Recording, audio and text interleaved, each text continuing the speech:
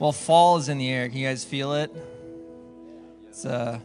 It's wonderful for the construction workers. Now we don't sweat like crazy as we work, but so I enjoy it. I know if Neil was here, he would not like it. He likes 90-degree weather and working in it, and I say no. I rebuke that. Well, I felt like I should do this morning. So I lead worship at the youth group on Wednesday nights, and I've been preaching at them whenever we go into worship that your words have power. And maybe some of you guys know that, maybe some of you guys don't. Maybe you've felt it, experienced it. But what you say has power. And that's because Jesus gave us the authority. He gave us the keys to unlock things in heaven and on earth.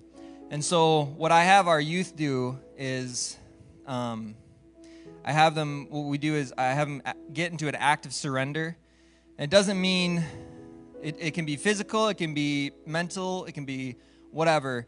I preach mental, though. I want you to active surrender. So that just means that you're opening your heart and you're surrendering your spirit, your soul, your thoughts to Jesus. And we do this to get ready for what's coming.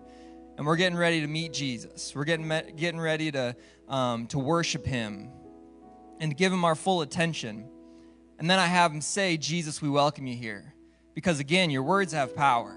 And He's here, but He can come even stronger. He can meet you even stronger. His presence can fall. There's stories of, the Holy Spirit coming, and there's just a cloud. You can't even see through the cloud because the presence is so strong. And that can happen. Not saying it's going to, but it could. So I'm going to ask you guys to do this. Whatever it looks like to you, get in an act of surrender. And specifically your heart and your thoughts. Try to clear those thoughts that keep running through your mind. I mean, hundreds of thoughts every hour. And so just quiet your spirit, quiet your soul. An act of surrender. And then every voice, why don't you guys say that? Say, Jesus, we welcome you here. Thank you, Father. We welcome you here, Jesus. We give you permission to move. Thank you, Father. Come again. Spirit, fall again. Be here with us as we worship you, as we praise you, as we lift up your name. And we surrender ourselves to you, Jesus. Thank you, Father. It's good. Well, let's worship, guys. Thank you, Jesus. Thank you, Father. We give you first place in our lives. I don't mean to drag this on, but guys, this could be a turning point for you. Come on, in your heart, with your own mouth. I'm not going to force you to do it, but He wants to be your first place, and then He wants to give you everything you'd ever need. Over in abundance, joy, peace, love, favor. All of those things come when you put Him first. So come on, in your heart, if it's with your own words, in your mind, however you want to do it, with a heart full of surrender, tell Him you're going to make Him first place and actually mean it. Jesus, I give you first place in my life. Jesus, I'm sorry for when I put other things in front of you, but Father, today, it's a turning point. I'm giving you first place, Jesus. And all is for your glory, Father. All is for your glory, Father.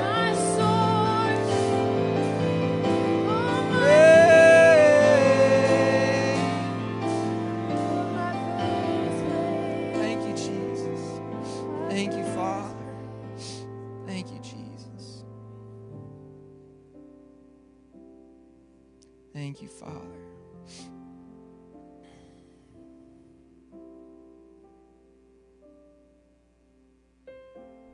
Man, I feel a peace in here. God is good, is He not? Well, Jesus, thank you for everything you've started. And thank you, Father, that you're going to keep that fire burning. That you're going to stick with us closer than a brother, closer than a friend. And Jesus, we just say we bless you when you love you. We bless you and we love you, Jesus. Amen. Why don't you guys greet your neighbor or the person next to you? God's good. How many are glad you're alive today? Praise God. The rest of you are not glad you're alive? Well, I'm just so excited about this kind of time of the year. We are, in 2 weeks time, we'll be celebrating 41 years as a church. Whoa! So my wife and I, and a few brave souls, committed souls, started Destiny Church 41 years ago in 2 weeks, the 1st of October. First Sunday of October we started. So it was hopefully that maybe we have a video we're going to show you in a couple weeks, but also we're going to be, maybe I'll get you some pictures or something. You can see me with brown hair. And I look exactly the same other than that. I look exactly the same. Oh, really? Much better? He's looking for money. But so, I mean, really, God really helped us a lot. How many would agree with that? Someone goes, I know you. He had to help you. But we are excited about that celebration time. Last year, we had a celebration plan, but COVID kind of knocked us out of the saddle a little bit. But this year, we're going forward. Praise God. But I want to give you the opportunity to give this morning. And so if the ushers could please help me. If you're giving cash or like a receipt for your giving, you can just slip up your hands. One of the ushers will give you an offering envelope. Otherwise, you can just make your checks out to Destiny Church. I keep thinking about what week will it be when I say checks and people won't know what it is. You know, what's a check? It's like, do you guys know what cassette is? How many know what an 8-track is? I remember when I first got saved, 8-tracks were in. I had an 8-track in my car, and I used to go down I shouldn't tell you this. Don't do this at home, but I used to go down the highway with one of these old gospel gospel quartet, like the Happy Goodmans, singing those old gospel songs, and I used to steer with my knee and clap my hands, going down the interstate. I drove like a crazy person, but weaving in and out of traffic, going, God is good. But anyways, those days are over. Actually, my wife tells me now, man, you drive slow. But anyways, so I don't know what that means, but so let's take our offering in our hands. And again, I say this almost every week that I do the offerings. Thank you so much for being faithful in your giving. You know, we went through this pandemic period here, and we lacked for nothing. And in fact, we did better than we normally did. And that's because of you guys, your faithfulness to God. And we're just so thankful for your giving. So let's just pray over our offering. Lord, thank you that we can give. We're just so grateful, Lord, that you are the giver of every good thing. And you have abundantly blessed us. And Lord, now we just return back to you a portion of that which you've so graciously given to us. And we do it, Lord, with a willing heart, a willing attitude, a grateful attitude, cheerfully, Lord.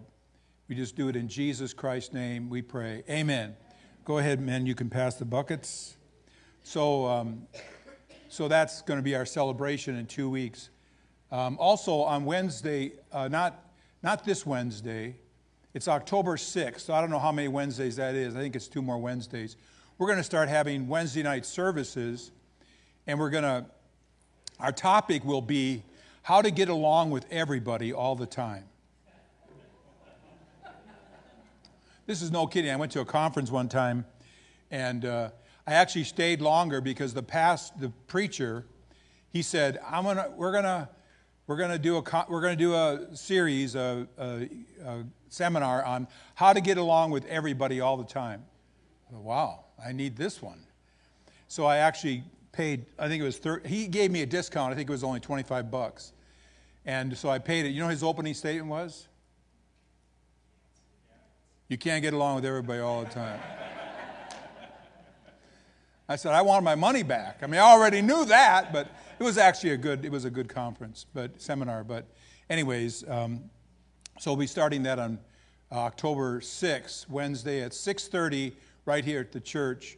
We'll be doing a short teaching, break out into power groups and discuss what we're talking about. But so we just encourage you to come out for that. I don't know if there's any other announcements. Is there anybody think of any? But anyways, so how many are glad you're here this morning? So we've been going through just foundational type stuff, foundational type teaching, not deep stuff. And one of the things that I did was I took on the foundation principles of the Protestant Reformation. And there's 5 of them, and they were written originally in Latin, and so they have kind of you want to put those up there. They're kind of like, sola scriptura. That means by Scripture alone. And these, like I said to you before, that when these were put out there, or when they were published, they are very radical. Now, they don't seem that radical today, but they were very radical because the church at that time was basically into a works religion. And so for you to say, well, first of all, and they also believed that not only did Scripture have authority, but the church had authority and tradition had authority. So there was like 3 things that had authority. So Martin Luther, he put out, no, it's Scripture alone. Scripture alone is final authority in all matters of doctrine, all matters of conduct, Scripture alone. Everybody, even the Pope, has to bow to Scripture. And so that was incredibly radical. In fact, so radical that he was tried, Martin Luther was tried, and he was found guilty of being a heretic, not because he violated Scripture, but because he violated the Pope. And so, and he was condemned to death, but his followers hid him away for a year, and then they got involved in some holy war or something, and so he kind of made it by God's grace. And so that's the first one. We talked about that one for 2 weeks. The second one is sola fide, or faith alone. We're talking about that again today. The third one is sola gratia, which means grace alone. And think about what these are, grace alone. When you think about grace alone, we're talking about we're saved by grace alone.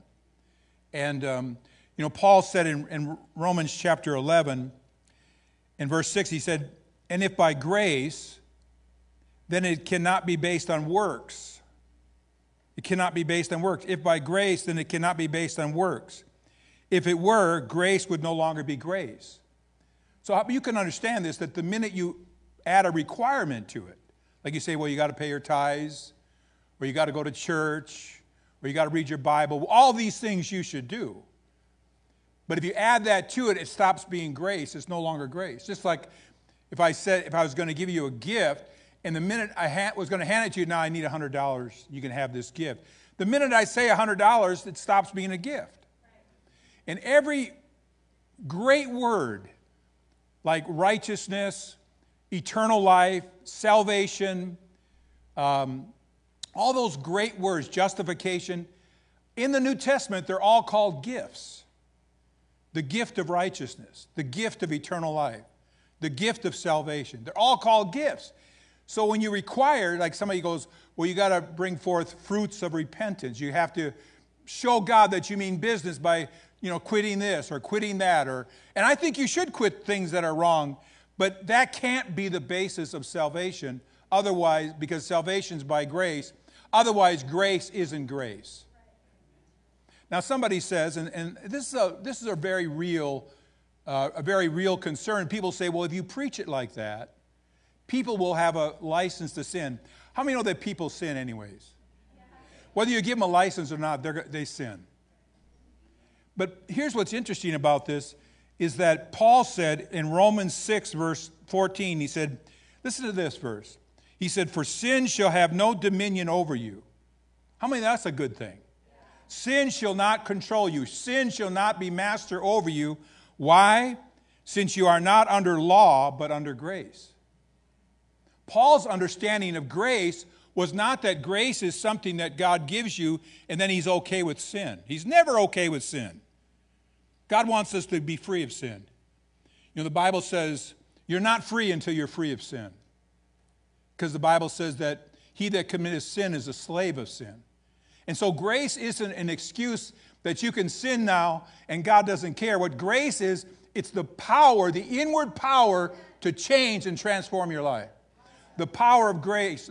When grace hits your life, what happens is it starts causing you to do what you couldn't do in your own self. And that's why, the Bible talks about sin. It says that he gives greater grace. He gives greater grace. Why? So that you can overcome sin. God wants you to overcome sin because he wants you to be free. How many can see what I'm saying? And so grace is really very important. See, and grace is, here again, the word is unmerited favor. Again, if you add something to it, then it's no longer unmerited. Now it's merited. You understand what I'm saying? But grace is unmerited favor. In other words, God favors you, not because of any goodness that's in you. It's not because you're good, it's because God is good.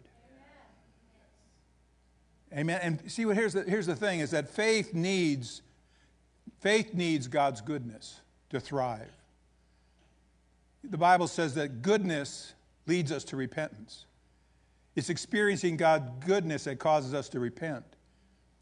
But there's kind of a legal, and here's what I've been preaching for close to 50 years. I've been a Christian for over 50 years. I've been preaching a lot of that time, but I officially went into the ministry in 1977 full time. So I've been preaching a long time. And what I've seen is that in legalistic environments, in legalism, when there's a lot of religious legalistic environments, you have sin, but it's usually hidden. Nobody wants you to know about it because everyone wants to put on the appearance that everything's good. I remember one time I heard this preacher, he talked about grace, and he goes, the next Sunday, all the deacons were out smoking in the parking lot. And the one guy said, see what you did? Now they went back into sin. And the pastor goes, go ask them how many were smoking on the side. And every single one of them were smoking on the side. But now they go, now I'm free to smoke and not hide it. How many know that the first step in getting free of sin is getting it out in the open? Hiding, the Bible talks about hiding our transgressions that will not prosper.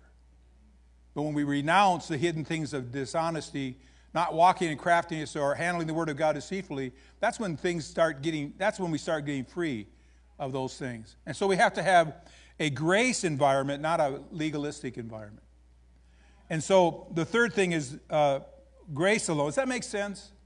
So grace alone. The fourth one is Christ alone. And the last one is for the glory of God alone. So these are the 5 points, or the 5 bases of the Protestant Reformation. I was going to say Lutheran, but Protestant Reformation. And so it's very important for us to understand that God is inviting us into a relationship with himself. And he does this through a gift, not through our works or our merit, but through a gift. And so, how many know this is true? God wants you to grow up spiritually in an environment of acceptance, of unconditional love. You know, children, they say this about children, that children need to grow up in an environment of acceptance without conditions. They need correction. Don't misunderstand me. I'm not the type of guy that goes, hey, everything's okay. I'm not that. You ask my kids. I was like the troll that lived under the bridge that would come out and say, what's going on? But actually, understanding grace and understanding the love of God helped me a lot in relating to my kids, but I still corrected them. You can ask them. Joe's here today. You can ask Joe. Joe? I correct.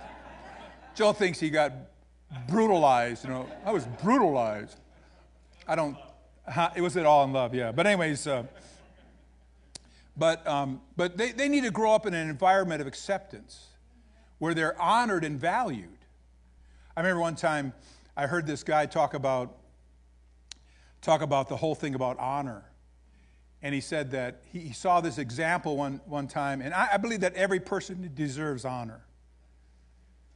It doesn't mean they don't need to be corrected, but they all deserve to be honored. And I remember one time I heard this example of honor where this guy came out to perform with his violin. And it was an old looking violin, and so everybody's kind of like, ugh. Could you find a new violin? So that he's kind of just monkeying around with it, and he's talking about this violin, and people are kind of like, oh my goodness, kind of bored, and so he keeps kind of tuning it, and then all of a sudden he gets done tuning and gets ready to play a song, and he looks inside the violin. He goes, Stradivarius. I was waiting for the awe. Because all of a sudden, over the whole crowd, this went like that. Because a Stradivarius is like this incredibly valuable, it's like $1 million violin. So you should have gone, oh. See, you were looking at it, they were all looking at it like, what a piece of junk. Can't that guy find a new violin?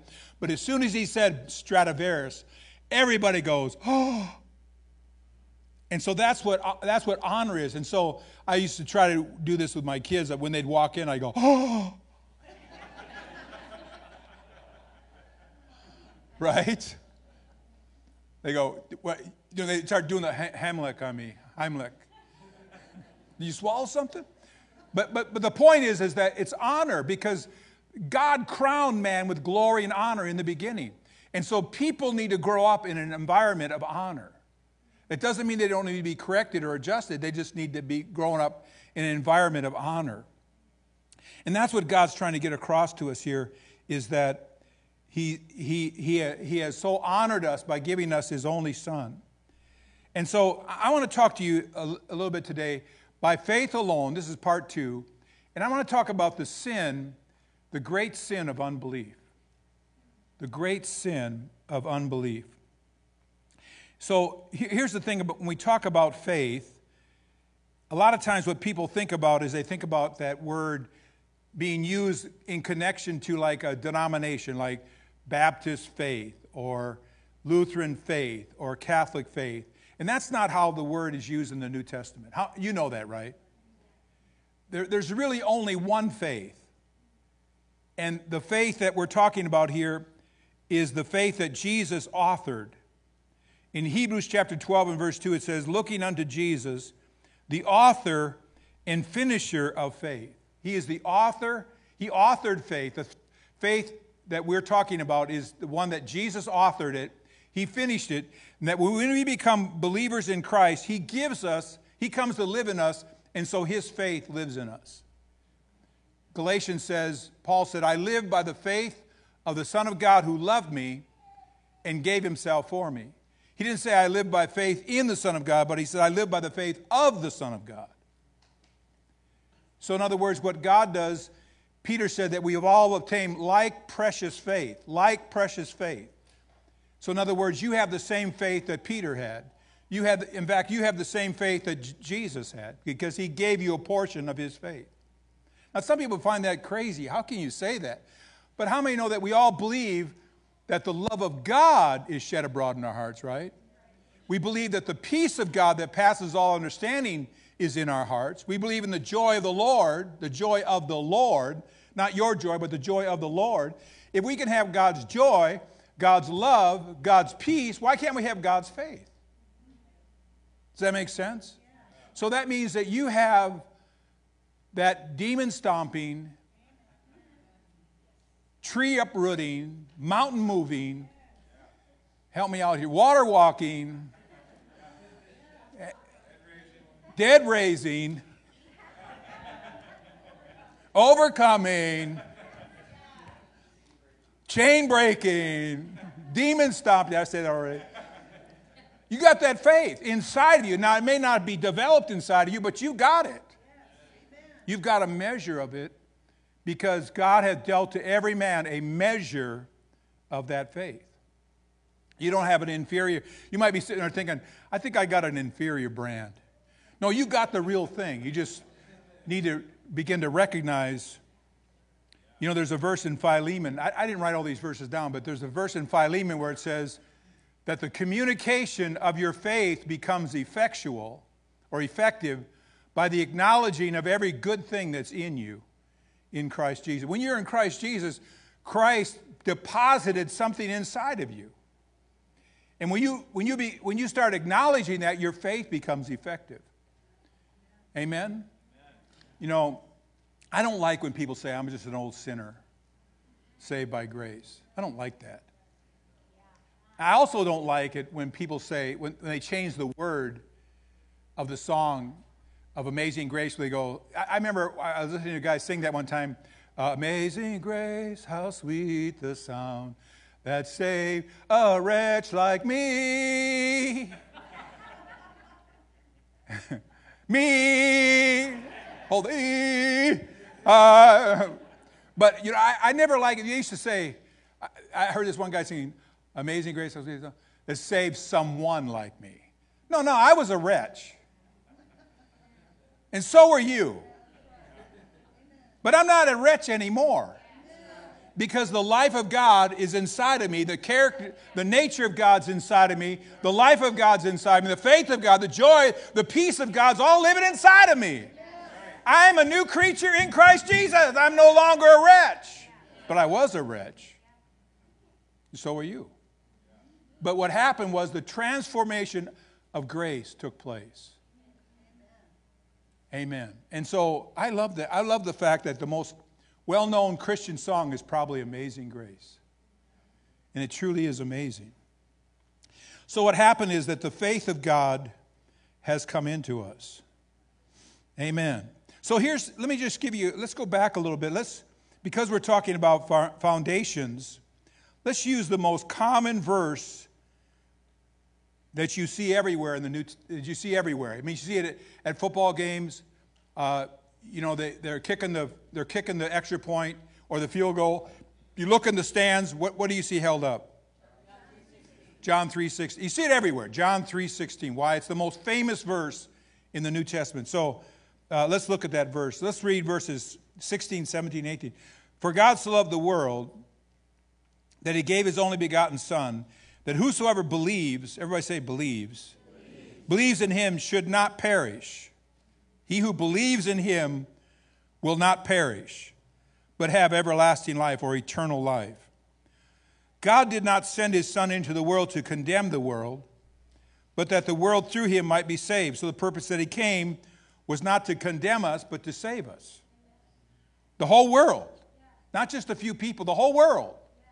I don't like the doctrine that says there's only a few that are designed to be saved. No, Jesus is the propitiation for our sins and the sins of the whole world. Salvation is offered to the whole world. Might be saved. Now listen to this. Listen very careful. Listen, very careful. He who believes in him, in Jesus, he who believes in him is not condemned. He who believes in him is not condemned, but he who does not believe is condemned already. Why is he condemned already? Because he has not believed in the name of the only begotten Son of God. So right there, it lays it out so clearly for anybody to see that the hinge point or the tipping point in this whole thing is believing or not believing in Jesus. If you believe in Jesus, you'll not perish, you're not condemned. If you don't believe, you'll perish, you're condemned already. In other words, you start out in a condemned state, but if your faith in the goodness of God, in salvation, in what Jesus came when God sent him, your faith in what Jesus did for you, dying for your sins on the cross, your faith in that causes you to no longer be condemned. As far as God is concerned, you're no longer condemned, but you become a child of God. These verses tell us that God loves everybody, not just Christians. That he demonstrated his love by offering us and giving to us the most valuable gift, his only begotten Son. He's valuable because of who he is, but it's also valuable because of what it bestows upon a believing person. And then he goes, whosoever. So whosoever means anyone. Means everyone. Anyone, everyone. It means no one's excluded. There's no class distinction, no race distinction. It doesn't matter if you're a boy or a girl, man or a woman. Those are the only two sexes, by the way. It doesn't matter if you're short or skinny, tall or fat. Doesn't matter. Doesn't matter if you're poor or rich. Doesn't matter. Whosoever believes in him will not perish. If you believe in him, you will not perish, but you will have everlasting life. You'll have eternal life. Isn't that good news? You know, John also defines what everlasting life is. He says that, look at John 17, verse 3 real quick. He says, this is eternal life, or this is everlasting life, that they might know you, the only true God, and Jesus Christ whom you've sent. So what is eternal life? It's knowing. It's having the privilege of knowing God personally. That's what eternal life is to not be condemned, not perish, and know God personally. So whoever believes in him is not condemned. So here's the key to being condemned or not condemned, perishing or not perishing, it's believing on Christ. That's the key. So what is the key? Believing. That's the hinge. That's the hinge word. Now, I want you to look at another verse here. Turn over here to John chapter 16. I got a long ways to go here. How am I doing? Doing pretty good on time? How are you guys doing? Doing good? Yeah, I'm doing good, yeah. Get a little hungry, but I'm doing good otherwise. Little tired, worked hard last night. Look at John 16, verse 8. It says, and when he, talking about the Holy Spirit, when he has come, he will convict the world of sin, of righteousness, of judgment. Now, if I stop right there, that when the Holy Spirit has come, we're all familiar with the Holy Spirit convicting people of sin. We're all familiar with that. We say, well, the Holy Spirit convicts us of sin. I'm not saying that that's not true. But if you look at those three words, sin, righteousness, and judgment, this is how a religious mind interprets that. Of sin, because we're all sinners. Of righteousness, because we all need to be righteous, and if we don't, we get judgment. Of judgment, because we're going to get it. Boy, we're going to get it in the end, buddy. That's kind of how a religious mind defines those three words. But look, if you keep reading, look what he actually explains it. He said, of sin, because they do not believe in me. So what is the sin? They do not believe in me. The Holy Spirit comes to convict the world of sin. What's the sin? They don't believe in me. That's the sin that sends the sinner to hell, is they don't believe in me. That's the hinge thing right there, of sin because they don't believe in me.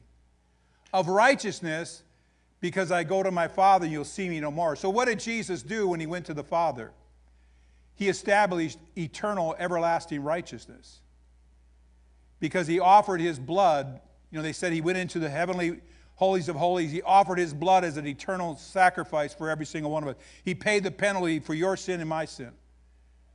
One offering for sin for all time. Jesus, the book of Hebrews tells us that he offered that on the heavenly mercy, in the heavenlies, holy, on the mercy seat. And he paid for man's sin. So that means what right now, there is blood that is on the mercy seat crying out to you, crying out on your behalf. And it's saying, have mercy on Steve. Have mercy on Steve. Have mercy on Fred. Have mercy on Bill, whoever you are. Have mercy. The blood cries out for mercy. Abel's blood cried out for vengeance. Jesus' blood cries out for mercy.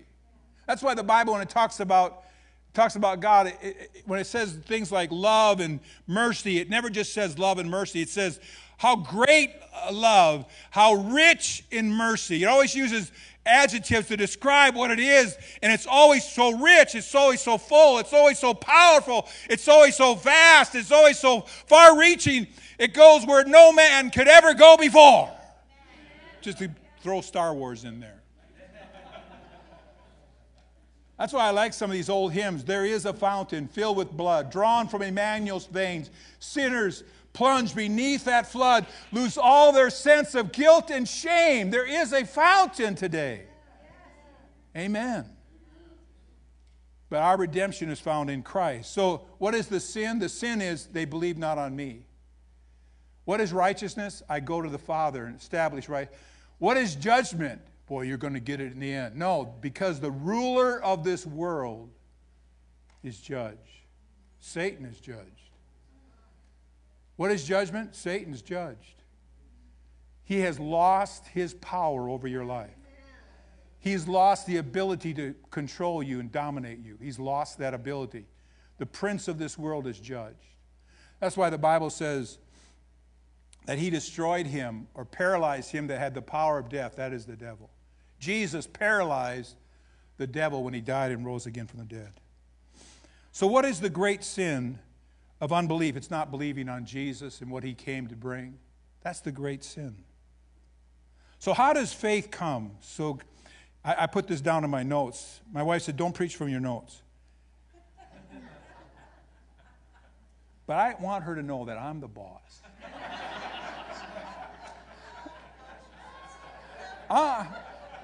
I'm the boss of me. You're not the boss of me. I'm the boss of me.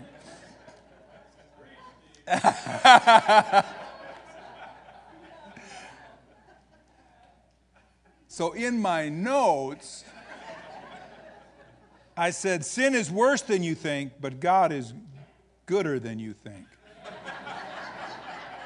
And I know that gooder is not a word, but I don't care. God is gooder than you think. Sin is worse than you think. So how does faith come? Does faith, like we saw last week, that faith comes by hearing, and hearing by the word of God. So here are some words that describe what faith is like.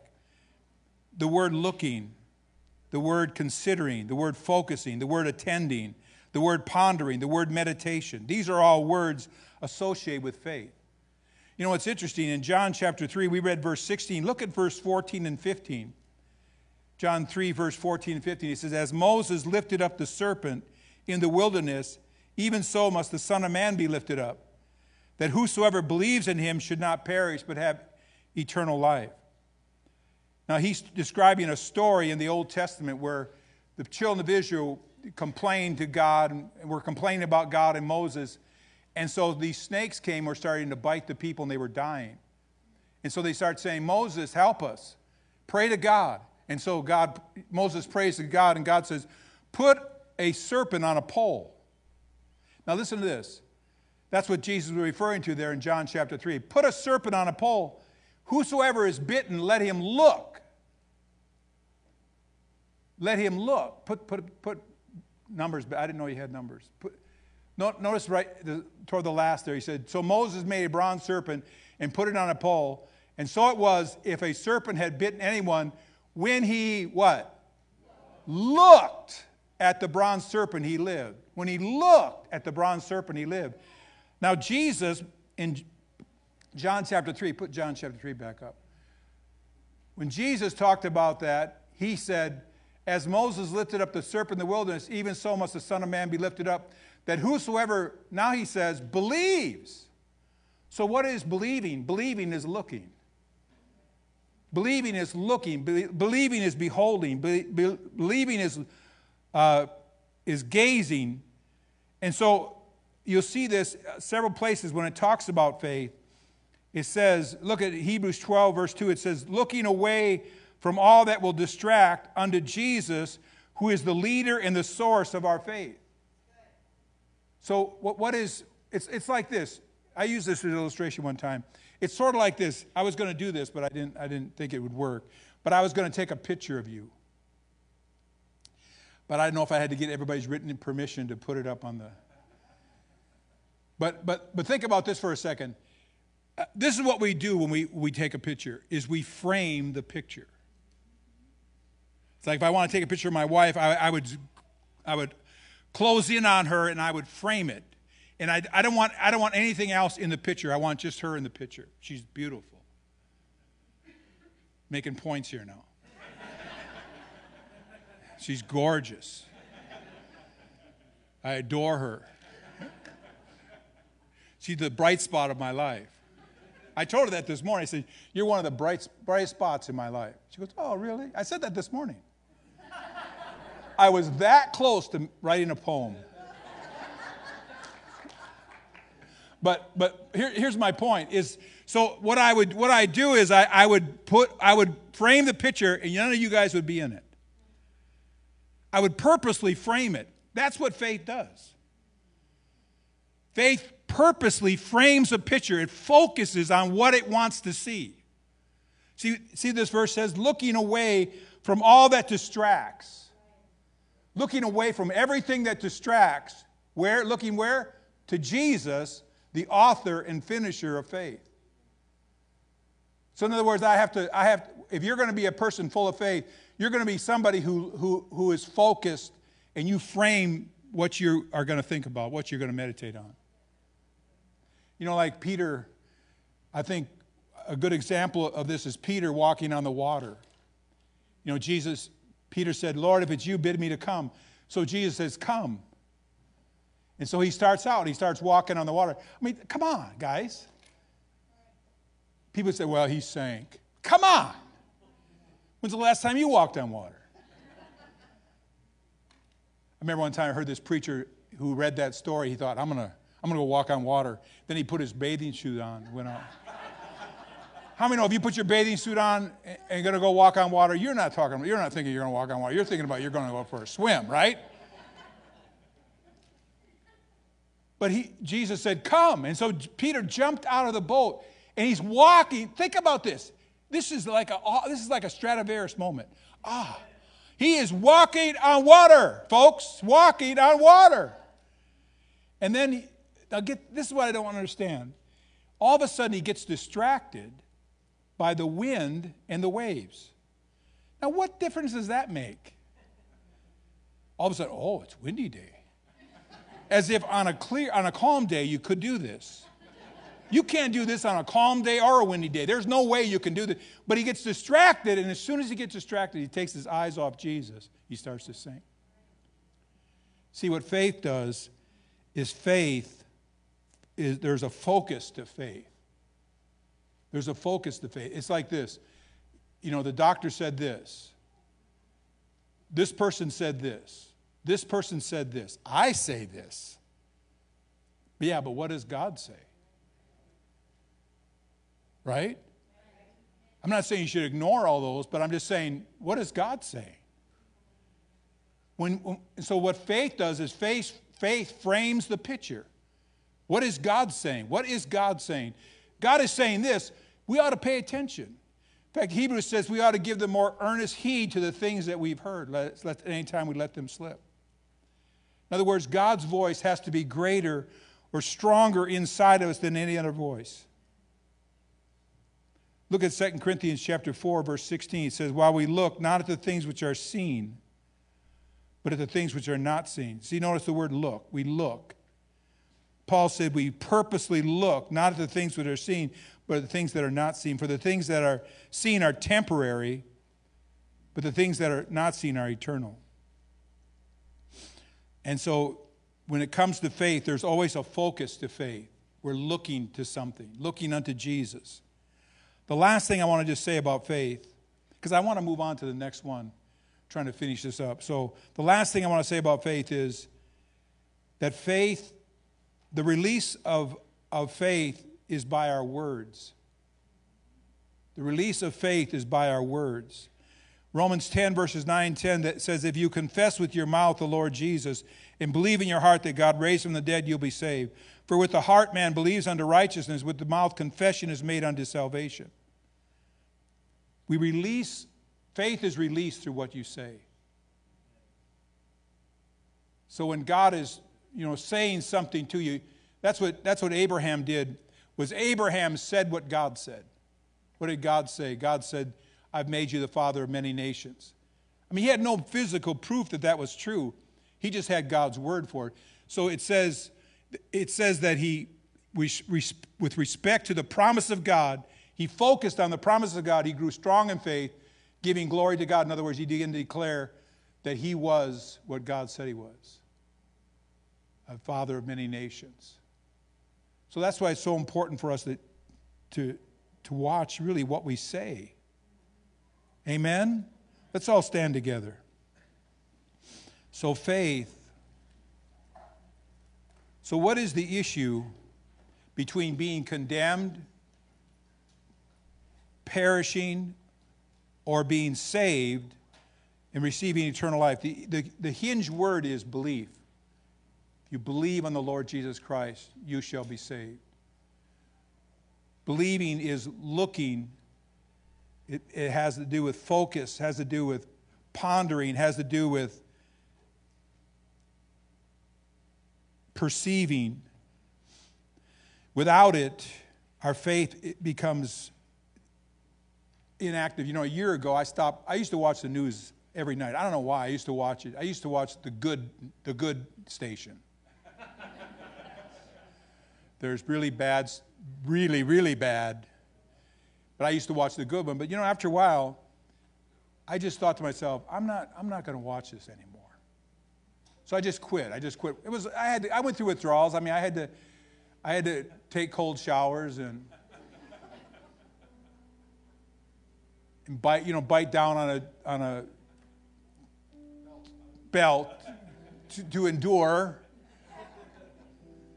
But I finally got rid of the habit of watching the news, because I just want my mind to be filled with hope and filled with faith. How many know that God hasn't given up on this world? God has not given up on America. God has not given up on the government. God has not given up. In fact, I think God is positioning us for something so incredible. I think God is positioning us for the greatest breakthrough we have ever seen in our lifetime.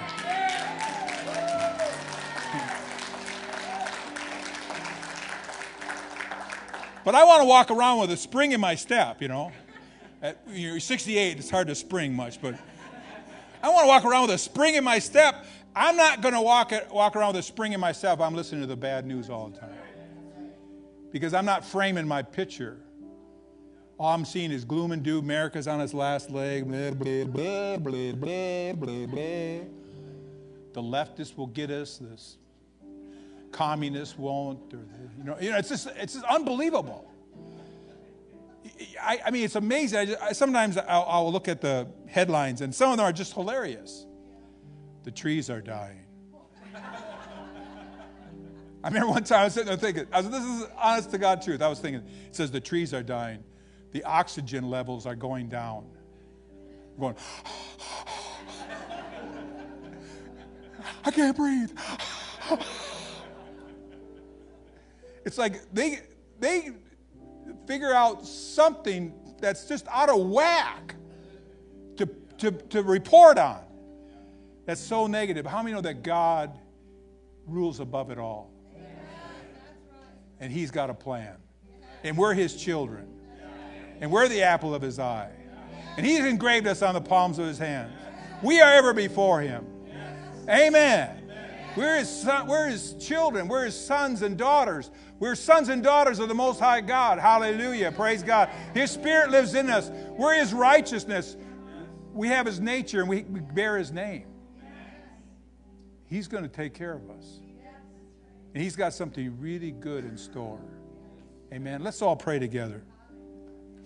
Lord, I thank You that we can gather around Your word, that we can see that there's hope, and that there's faith, and that there's a bright future, and that there are glory days ahead, and there are Your church is rising in the earth. Your church is declaring Your word. Your church is filled with Your glory, Lord. Your church is going to be glorious in these days. Hallelujah. We thank You, Lord. Thank You, Lord, that our children's children are blessed. We just thank You, God, that no weapon formed against us individually, no weapon formed against America, no weapon that's formed can prosper, Lord. We declare that over our nation. No weapon that's formed, Lord, that You're going to confound every weapon that's formed against our nation, against our life, against our family. Every weapon, it will not prosper, Lord. It will not prosper. Hallelujah. This is the heritage of the children of God, and their righteousness of Me, saith God.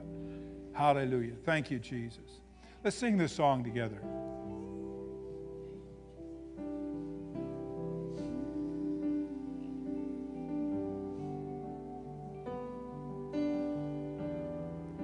With all I am, I long to see your beauty. With just one glance, you can change my whole perspective. Oh, I'm ready to see you rightly, just as you are, just as you are, to see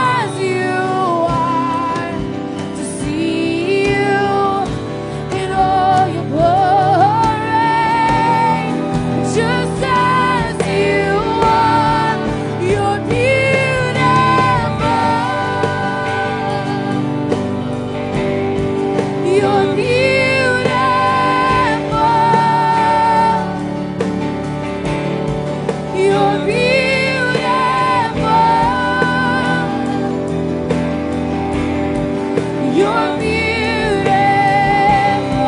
Oh, we stand in awe. You're beautiful.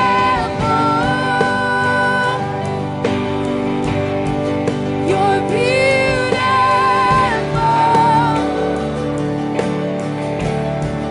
You're beautiful.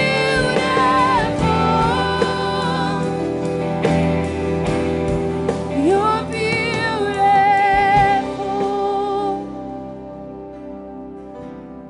And you're beautiful.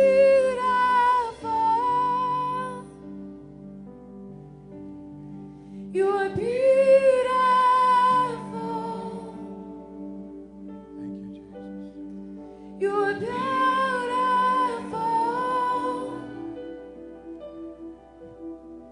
You're beautiful.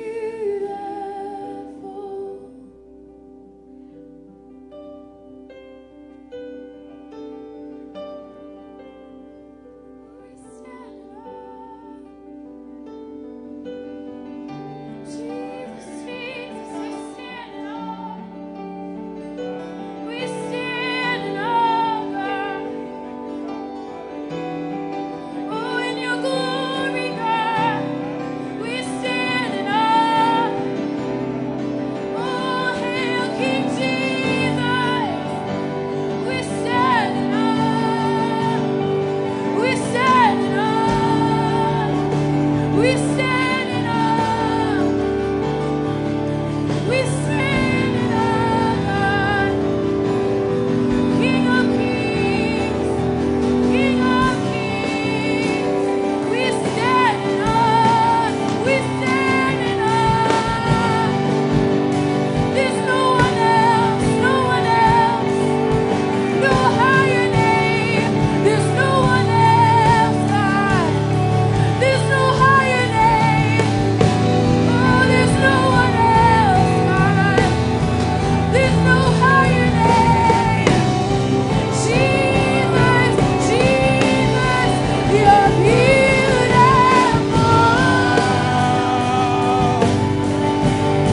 You're beautiful.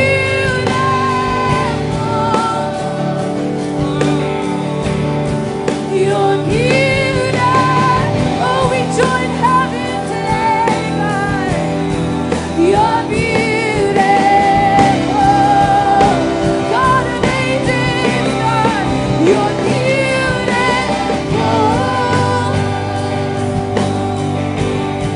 You're beautiful.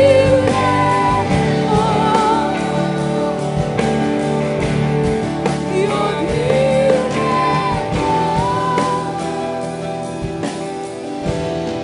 You're beautiful.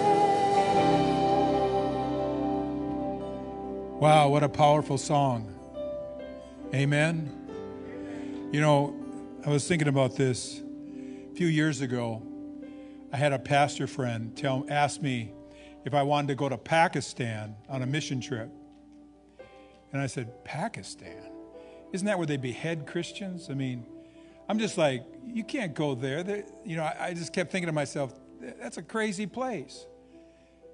And I know you are far more spiritual than me, but I was thinking I was wanting to die with my head intact. You know, and a couple years after that, I saw a missionary who had gone to Pakistan. He was from Norway, which I thought, way to go. And I saw his crusade, and there was all these Muslims, and he was preaching, and miracles were breaking out. And what had happened was one of the main chiefs of one of the families or tribes got healed of cancer. And so he opened up his family to this missionary. And I was just stunned. And I thought to myself, you know, as I'm sitting around thinking about how impossible a situation would be to go there, other people are pressing in to the kingdom of God. Amen. And I just thought to myself, I just kept hearing this word as we were worshiping, the word summons. Like there's a heavenly summons that's being issued to this church and to the church. That in the midst of all the impossibilities that we see, with all the things that are going on in our nation, there is a summons. The kingdom of God is being declared in the earth, and people are pressing their way in. And there's a summons to us today. It's time to rise up. It's time to press our way into the kingdom. It's time not to be distracted, not to turn to the left or to the right. Jesus is beckoning us to tell us to come. Come! Now is the time to take the kingdom. The violent, not physically violent, but the kingdom of God suffers violence, and the violence press their way into it. And there is a press. I see this so strong, and there is a press in the body of Christ today right now where people are pressing in the midst of all the chaos. People are pressing their way in. They have their eye on Jesus, and they're pressing their way in to the kingdom of God. And they're doing things that thought impossible at one time. Amen? So that's my word to you this morning. I want to give you the opportunity, if you need prayer, prayer counselors could please come forward. If you need prayer, please, as soon as I dismiss, we have some coffee bars open. I don't know what they got. They sneak treats in, so there may be, they hide them different places in the building. So you might be able to find one if you check around in the kitchen area. But anyway, so I'm so glad that you guys came today. I hope you were inspired a little bit. And so to do great things, amen? Praise God. Well, God bless you all. Have a great week. You're free to go. If you need prayer, please come forward. God bless you, girl.